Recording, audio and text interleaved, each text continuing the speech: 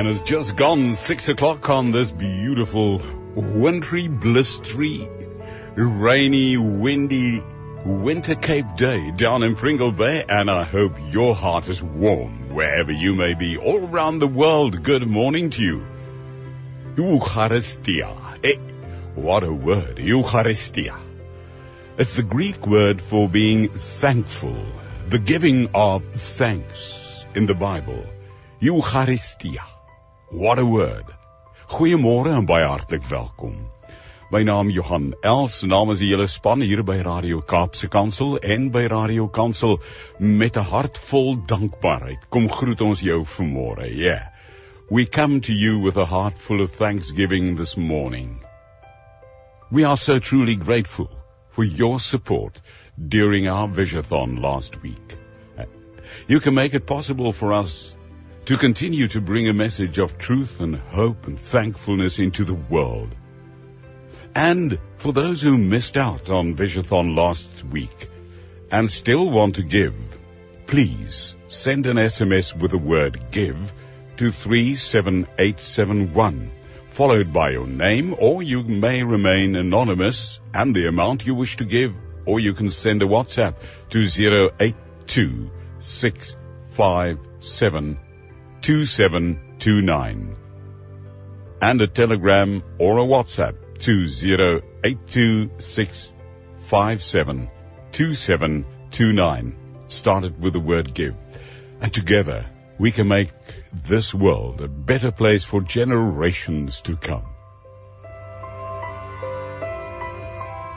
Met 'n opregte dankbaarheid sê ons almal by Radio Kansel en Kaapse Kansel vir jou dankie dat jy saam met ons die Visieton beleef het verlede week.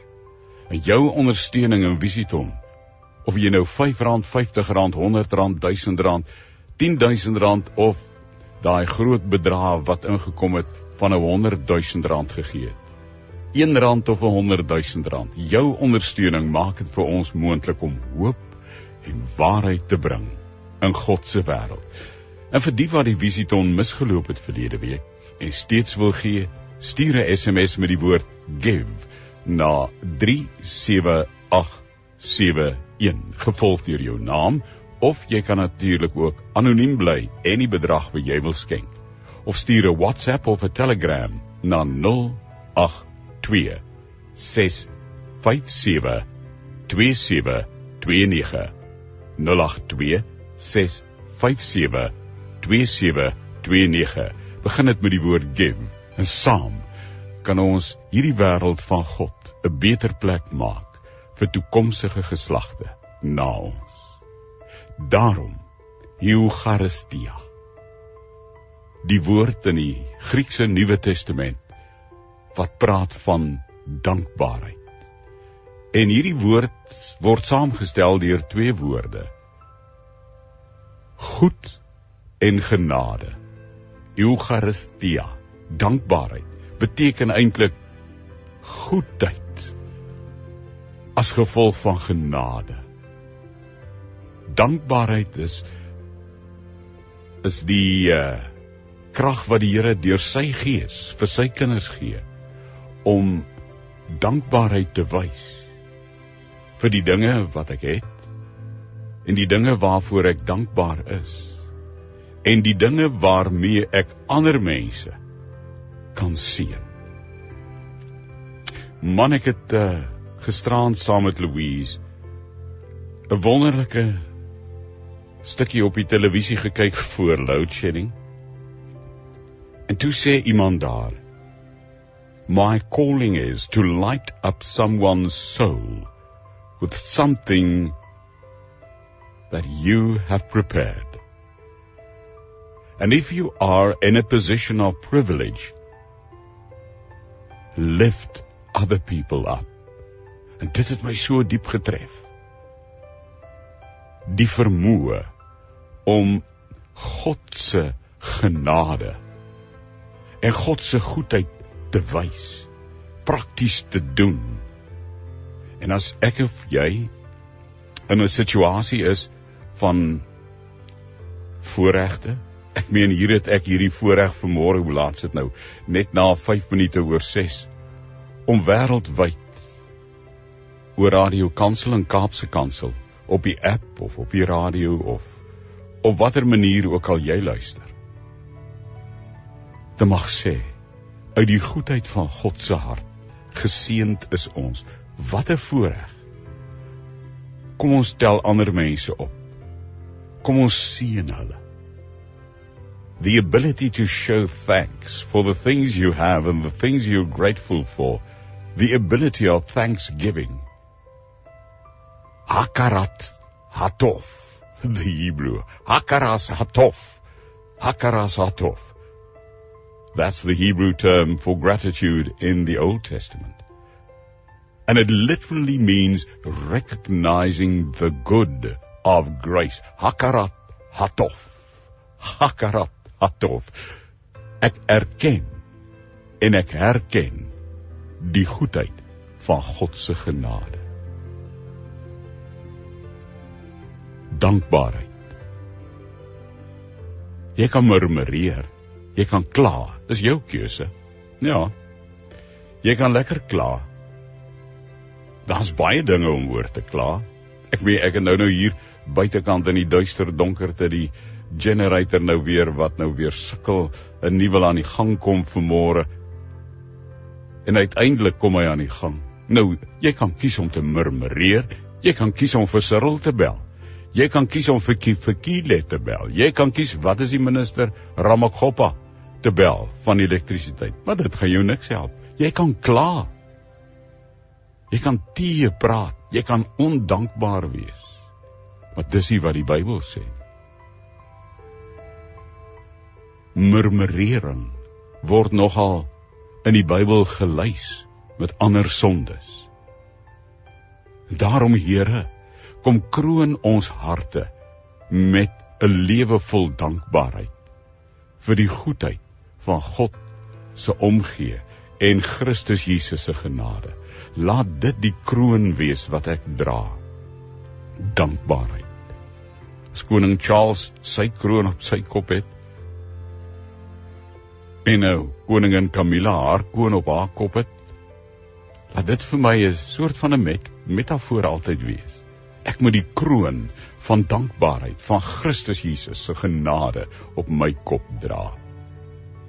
1 Tessalonisense 5 vers 18 sê, wees in alles dankbaar, want dit is die wil van God en Christus Jesus oor julle. Jy gehoor wat sê Paulus vir daai klomp halstarrige Grieke daar in Thessalonika. Hy sê in 1 Tessalonisense 5:18, wees in alles. Nie oor alles nie, maar wees in alle omstandighede.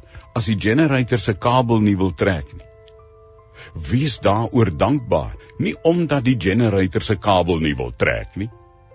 Wees dankbaar in 'n situasie. Altyd, moenie murmureer en jou poppe uit die pram uitgooi, oor die potholes in die pad, oor die verkeersligte wat nie werk vanmôre. Staan dan eerder 'n bietjie vroeër op of gaan slaap 'n bietjie vroeër gisteraan, dat jy nou vars is vanmôre. En gee jouself ekstra 10 of 20 minute om deur die verkeer te kom en geniet Radio Kansel of Kaapse Kansel en God se woord. Wees in alles dankbaar, want, sê 1 Tessalonisense 5:18, dit is die wil van God in Christus Jesus oor julle. Dit is die wil van God, dankbaarheid. Oral en altyd. Nie oor die omstandighede wat my tref nie, maar in die situasie, want dit is God se wil. En dan sê hy in 1 Tessalonisense 5:18 verder, in Christus Jesus oor julle. Ek kry die genade van Jesus Christus om dankbaar te wees in alle omstandighede. Eugene Peterson's message says so mooi, be cheerful no matter what. Pray all the time.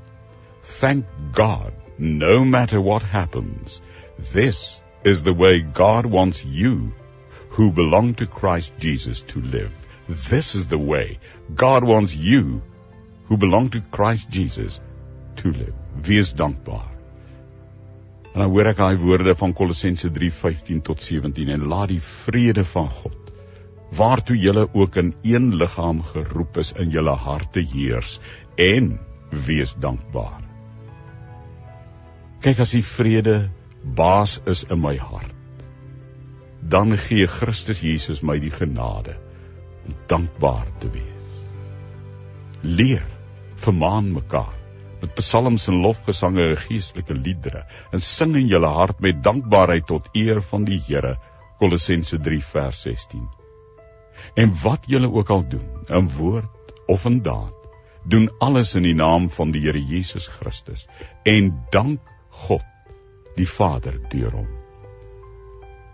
Hê daai hakarat hatof, soos die Hebreëus sê. Hê die hakarat hatof, die Hebreëse term in die Ou Testament vir dankbaarheid, wat letterlik beteken, herken die goeie in elke situasie. In die Nuwe Testamentse Grieks, Eucharistia. Deur die genade kry ek die vermoë om dankbaarheid te wys vir die dinge wat die Here vir my gee, en bo alles vir sy liefde, sy genade, sy omgee, en die dinge waarvoor ek dankbaar is, om het uit te deel aan ander. Ag, al is jy nou in die verkeer vanmôre en jy was 'n bietjie dwars en knorrig oor die verkeersligte wat nie werk nie, gee jou toeter so paar ligte toete, nou nie so lang kwaai toet nie, maar net so toet, dat jy die aandag van die ou hier langs jou kry, glimlag, en waai net, en wys thumbs up, jy gaan sien hoe dit jou lewe verander. Prys die Here daarvoor, man. Dankbaarheid. Dankbaarheid sê Psalm 34, lei, wat sou jy nou sê? Waartoe lei dankbaarheid? Psalm 34 leer my, dankbaarheid lei tot wysheid. Psalm 34 sê die Here is naby, 'n lied van Dawid. Hy het hom kranksinnig gehou by Abimelek. Die het hom weggejaag en hy het pad gegee. Nou dink nou net daaraan. Dawid hou hom kranksinnig by Abimelek. En Abimelek jaag vir Dawid weg. Die Hebreëse woord vir wegjaag is wat ons sou sê, skop iemand onder sy jes, né? Jaag hom weg. En Dawid het pad gegee. Die woord vir pad gee is nie maar net Dawid het omgedraai en netjies soos 'n soldaat wegmarseer nie. Dawid het pad gegee, Dawid het die pad gevat, Dawid het weggehol, Dawid het skuil weggekruip en weggegaan, pad gegee uit Abimelek se teenwoordigheid, sê Psalm 34. Wat sê die tweede vers van Psalm 32? Dawid sê, ek sal die Here altyd weer prys, in daai situasie. Sy lof sal altyd op my lippe wees. Ek sal die roem van die Here besing, en die wat swaar kry sal dit hoor en daaroor bly wees. Hey man, Psalm 34 vers 3, ek sal die roem van die Here sing. Wanneer? Toe Abimelek hom weggejaag het, hom onder sy dinges geskop het, en Dawid soos 'n krimineel skuil weggehol het. In daardie situasie, sê Dawid, ek sal die Here altyd weer prys. Sy lof sal altyd op my lippe wees. Vers 3 sê, ek sal die roem van die Here besing. En dan, die wat swaar kry, hulle sal dit hoor en daaroor bly wees. If you are in a position of privilege, lift others up, sê die vrou gisterand op die televisie.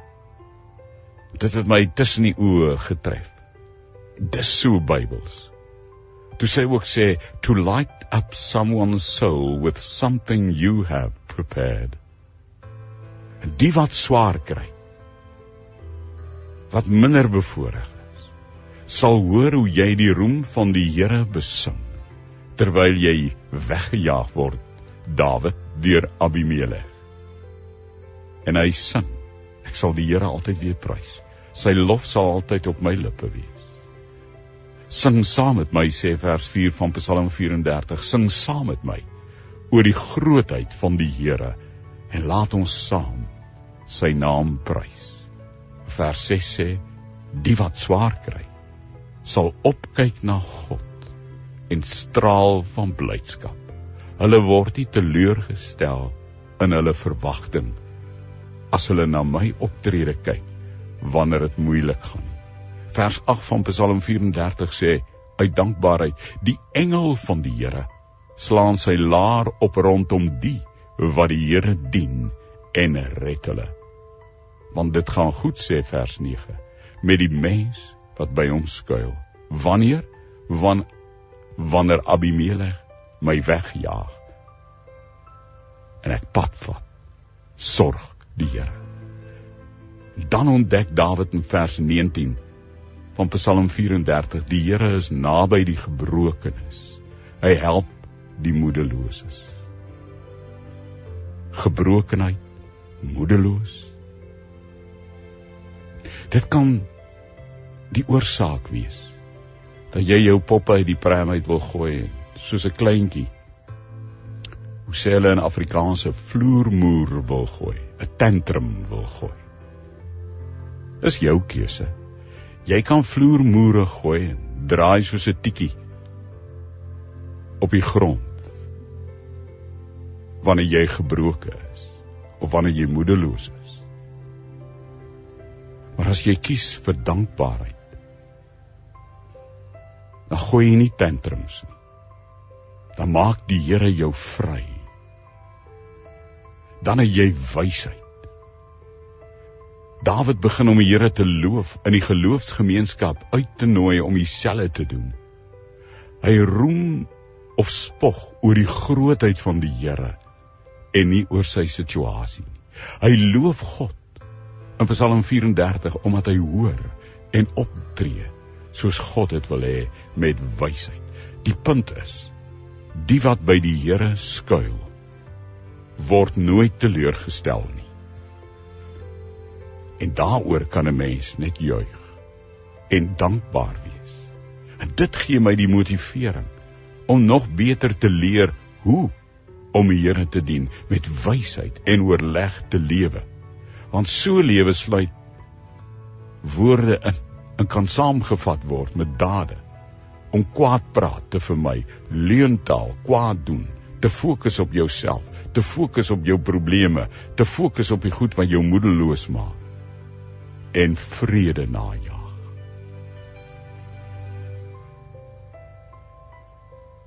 Mag jy en ek vandag, wanneer ons te doen het met situasies wat buite ons beheer is, wanneer ons die keuse het om 'n tantrum te gooi en dwaasheid boemerang op my, dat ek sal weet, God sorg deur Christus Jesus se genade, soos 1 Tessalonisense sê, soos Psalm 34 sê, vir die gebrokenes en die moedeloses. Die woord vir moedeloses is letterlik die wie geestelik stikkend gedruk is, spiritually crushed. The people who are spiritually crushed is die woord letterlik van moedeloos. Die wat na Jesus Christus vra, die wat Jesus Christus soek, die wat toelaat dat Jesus Christus God se wil in my lewe skink, om my rigting te bepaal. Wat is jou manier van leef vandag? Doen die keuse om dankbaar te wees. Onthou jy daai ou liedjie? Lance James het hom destyds gesing. Ag, is so oud. Ek weet party ouens sal sê is 'n ou song. Maar ek wil die ou song vir jou speel. Dani en Piet, Dani Botha en Piet Smit sing hom. Jare terug, so mooi. Maar dit bly altyd vars. Kies die gesindheid van dankbaarheid vandag. In die naam van Jesus Christus. Hy gee jou die genade. En ons by Radio Kansel en Kaapse Kansel sê vir jou dankbaarheid. Dankie vir jou deelname aan Visito. Dankie.